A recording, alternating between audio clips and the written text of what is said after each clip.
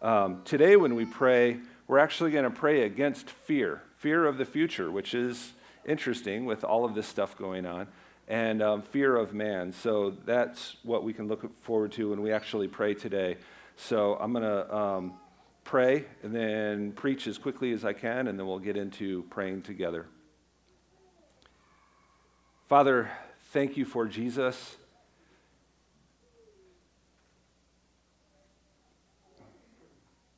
Without you, Lord, it is impossible for man to be saved, but with God, everything is possible.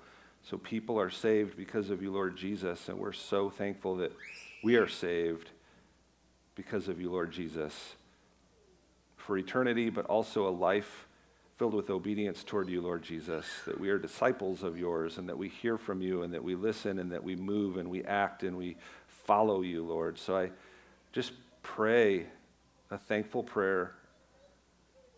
Lord, we didn't deserve for you to have your eye put on us, but you did, and we thank you for that. In Jesus' name, we all pray through the Spirit. Amen. So the rich young man, the rich young ruler, sets out on his journey, finds Jesus, runs up to him, kneels before him, and starts this conversation. And there's a few lines in this conversation that I really want to pull out and just spend some time on this morning as we're here together. And the first one was, he says, "Good teacher, what must I do to inherit eternal life?" And Jesus pauses the conversation and he says, "Why do you call me good? Because no one is good except God alone." No one is good except God alone. That's true. Jesus is telling the truth, but I want for you to see that Jesus is deferring to his Father in heaven. He does this all throughout Scripture. Whenever you see Jesus, he's excited about deferring from him worship to God, his Father, to Yahweh. And Jesus is deferring to Yahweh right here. And this is ironic because before the foundation of the world and before Jesus was born to a woman and before Jesus walked on this earth and was exposed to humanity in the way that he was, that Jesus was or is Yahweh. He is in the beginning with God. He is God, Yahweh. That's the translation of God in both Old Testament and New Testament. The premier understanding of the word God is Yahweh. And it comes from a Hebrew word which has no consonants. We put consonants in it, but Hebrew doesn't have consonants. It's Yod-He, Vav-He. It's 4 letters, Y-H-V-H, Yahweh. And it simply means I am in Hebrew. I am is simply present tense, always, present tense. God is always present tense. God is always now. In the past, God is now. In the future, God is now. Right now, God is now. He exists. He always has been now. He always will be now. He will always exist. And it lets us know a couple of things. One, that time is a construct that we all live in. And two, that God is outside of that construct because he simply is forever now. I am. That's the only way for God to describe himself with language, to say, I exist now. I exist in all points of time. Now and before time existed, now and when time ends, in the future and the past, I am. God says, I exist. And in Jewish culture, this is so significant because Jewish people worshiped Yahweh. They worshiped the God who exists now and forever. And they would say things like, there is no other God outside of Yahweh. And that's true because every other God, there are no other gods, but they had little gods that they worshiped, which were either ideologies or demonic influence. He would say, I am. None of those gods can say, I am. None of those gods can say, I am forever now, in the past and in the future. No other God can say, I am. So when Jesus started to use this language, this is significant, and we'll talk about that. But other gods are not to be worshipped because they are not Yahweh. They are not I am. But Jesus crosses this line in John 8:24. Listen to what he says. I told you that you would die in your sins, for unless you believe that I am he, you will die in your sins. Oh, I am. We see it there. John 8:58, Jesus said to them, truly, truly, I say to you, before Abraham was, I am. Now, how do we know that Jesus just isn't using the Greek language to communicate out to the Pharisees that he was trying to teach and the teachers of the law that he was talking with? Well, the reason we know that is the next verse after Jesus says, before Abraham was, I am, the Jews picked up stones to throw at him to kill him, right? They're wanting to say there are no other gods besides Yahweh, and you're saying that you are Yahweh? Whoa, we're going to pick up stones. We're going to put an end to this. Based on their reactions, he had said something that was infuriating to them. He put himself on the same level as Yahweh, Yod-He, Vav-He, the God of the Old Testament who says, I am, I exist. I think it's interesting, this word Yahweh. Like I said, we put an A in there and an E in there to make it more English, but in Hebrew, there wouldn't have been a Yahweh or a Yahweh. It'd be more like Yahweh. Think about that. Scholars and rabbis have noted that these letters are like a breath. Think about it.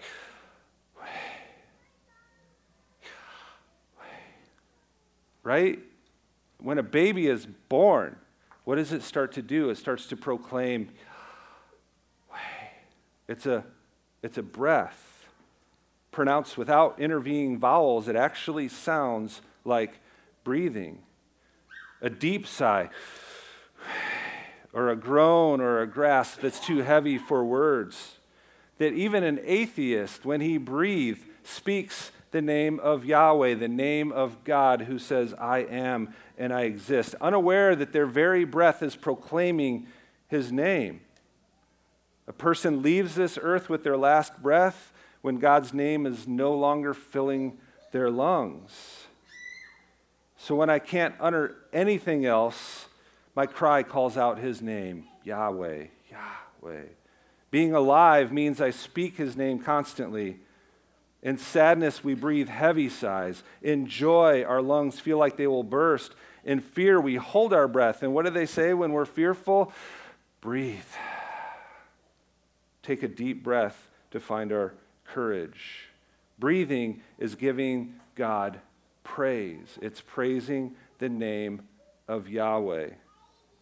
Jeff Vanderstelt brought that illustration to mind, and I thought it's beautiful and true that our every breath proclaims the name of Yahweh.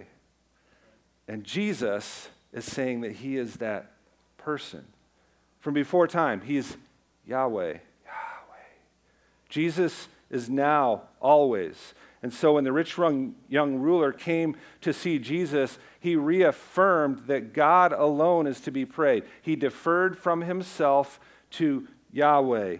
No one is good except Yahweh alone, he says. He's deferring to his Father. Yahweh the Son is deferring to Yahweh the Father. This is humility. He is Yahweh, and he's deferring to his Father in heaven. Jesus humbled himself from being identified as Yahweh to a carpenter's son, to a human being, to a rabbi, to a man. He deferred to his Father in humility. We can tell this by this command that he gives the rich young ruler. Listen to what he says. Go, sell all that you have, give it to the poor, you will have treasure in heaven, and come, follow me. Jesus did not give a command that he had not already kept. Jesus had everything before he became a man, and he gave it all up. He gives to the poor. You and I have salvation, eternal salvation. From who? From Jesus giving his life to us. And we have treasure in heaven because Jesus condescended. He humbled himself. Philippians 2:5-7 says, have this mind among yourselves, which is yours in Christ Jesus, who, though he was in the form of God, in the form of Yahweh, did not count equality with Yahweh a thing to be grasped, but emptied himself. He humbled himself by taking the form of a servant, being born in the likeness of men. That's what's happening with Jesus. When you see the man Jesus, you're seeing a humble God man. He gave everything he had in former glory away, gone, given away. He did this to defer to his Father in heaven and to serve us. This is the definition of humility. The mindset of Christ is a servant's mindset. It's a focus on God and others, a pursuit of the recognition and exaltation of God, and a desire to glorify and please God in all things that he has given. Jesus simply embodied humility. So, can you imagine why God is so pleased with Jesus? Like when he says that I am pleased with Jesus in the scriptures? How would the Father answer Jesus' prayers? In juxtaposition, Proverbs 16 says, everyone who is arrogant in heart is an abomination to the Lord. Be assured he will not go unpunished. Proverbs 8, the fear of the Lord is hatred of evil. Pride and arrogance and the way of evil and perverted speech, I hate, God says. Philippians 2, do nothing from selfish ambition or conceit, but in humility count others as more significant than yourselves. James 4:6, he gives more grace. Therefore it says, God opposes the proud, but gives grace to the humble. Did you know it's possible to fake humility? To feign it? Right? Like, look at these words. The rich young man comes up to Jesus as he was setting out on his journey. He ran up and he knelt before him. Okay, this is a very public display of what we would think is humility, and we would be fooled. He kneeled before Jesus. But this is feigned humility. It's fake. It's possible for us to feign it or fake it, and I'll tell you why in just a minute, but we can use our words to make other people think that we're humble. He ran up, he knelt before him. This is akin to praying very humbly in public, but not being humble in private. This is like kneeling before God with our words so that others will think that we're humble. Wow, listen to the words that he used. He must be humble, but Jesus saw through this guy. Then he says, Jesus says, well, you know the commandments: don't murder, don't commit adultery, don't steal, don't bear false witness, defraud, honor your father and mother. What does he say to him? Teacher, all these I have kept from my youth. What? You kept every single one of the commandments from your youth. Jesus saw through that. And pride is loaded with blindness. Global statements. I would never do that. I always do that. This is pride. Jesus saw through that. Like, that's our own diaper war. Like, it's filled. I can't say it because I'm in church, but Jesus saw through it. He saw through the brown, stinking lies. I've kept all these since my youth. See, our flesh is bent toward pride. Pride's an easy snare for us. It's spiritual drunkenness. It flies up like wine into the brain and intoxicates us. It blinds us. It's idolatry. A proud man is a self-worshiper.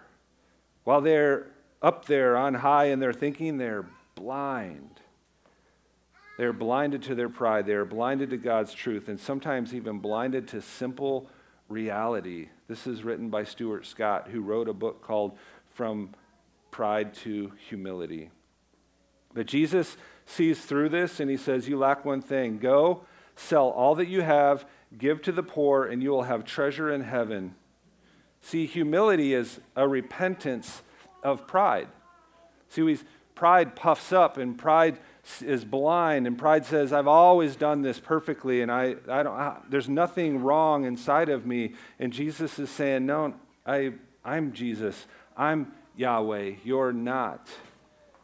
And it's not just words only. Words are confession, and they are important, but repentance is action. So Jesus says, go, sell all that you have, give to the poor, Then you will have treasure in heaven. Come and follow me. It's a turning. It's active. Repentance is this long-term life change with our actions. Jesus told him to go and act, and that was repentance. Follow me. Act. It's probably safe to say that humility is that one character that we need in order to be Christ-like. We cannot come to God without humility. Think about that. It's God's salvation. Save me according to your salvation is the Old Testament moniker. And for us to be able to say that with him, we have to humble ourselves. It's not save me according to my works. I have to humble myself. We cannot come to God without it. Save me. I'm crying out to you for salvation. If you walk with Jesus, if you call him your Lord, there is some time in your life where you have humbled yourself to follow him, where you've turned from yourself to him. That's called humbling yourself or humility. To humble yourself is to turn and to follow Jesus. We cannot love God supremely without humility. We can't be effective witnesses without it. We cannot love and serve others without it. We cannot lead our families in a godly way without humility. We certainly cannot resolve conflict without humility. We cannot deal rightly with the sins of others without it. In short, we must embrace and live out humility to truly live and be whom God wants us to be as a disciple of Jesus. Jesus humbled himself. When we follow him, we humble ourselves. But if you're like me, sometimes it's really difficult to repent of pride. Part of it is that it's so blinding. Like, pride is blinding. I'm not like that, is what our heart tells us. I have kept all God's laws from when I was a kid. We live in a reality that is not a reality. This is what causes prideful men and women to repent of that pride, is these two words. In verse 21, Jesus looked at the prideful, arrogant, rich young ruler. He looked at him. He loved him. Wow. He loved the prideful one. This is what causes us to repent, to turn from pride, is Jesus' deep mercy for us, his grace for us, his vision for us, his power over us. We are wooed in by the fact that Jesus still loves us in our pride. And I think one of the ways the Bible illustrates this, I love this illustration, is Jesus is in a boat and the disciples wake him up because they're fearing that they're going to die. And it says that he looked up at the sky and he rebuked the wind. He used his hand against the wind. He rebuked it. He said, "Be calm." And the seas immediately were calmed. He said, "Peace, be still." And then they said, "Who is it that the wind and the sea obey him?" This is, I imagine that this is Jesus and our pride. Peace, be still, that he would rebuke our pride. And who is it that our pride would obey? It's Jesus. It's Yahweh. It's humble Yahweh, Jesus.